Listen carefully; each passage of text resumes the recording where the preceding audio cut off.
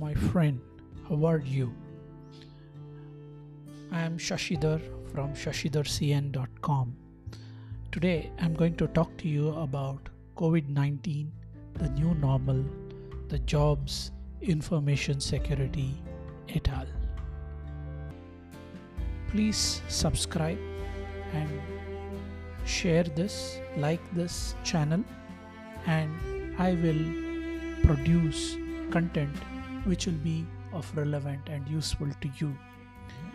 Do let me know in your feedback what is the type of topic that you want me to address in future episodes and podcasts. With that said, let's get started. Today, countries which account for more than 50% of the world's GDP are in lockdown.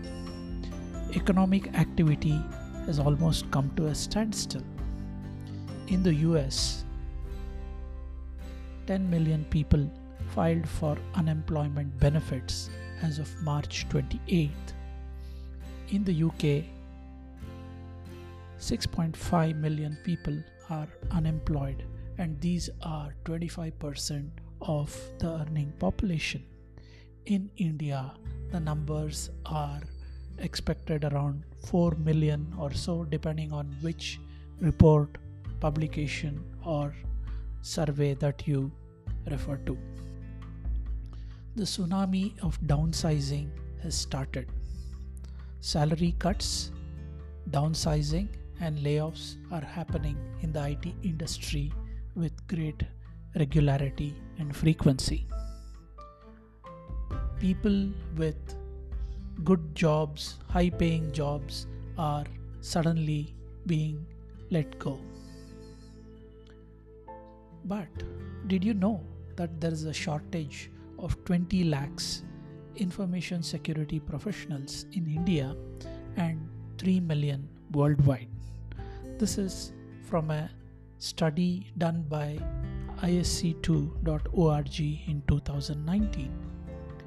Information security is a niche and high-paying skill.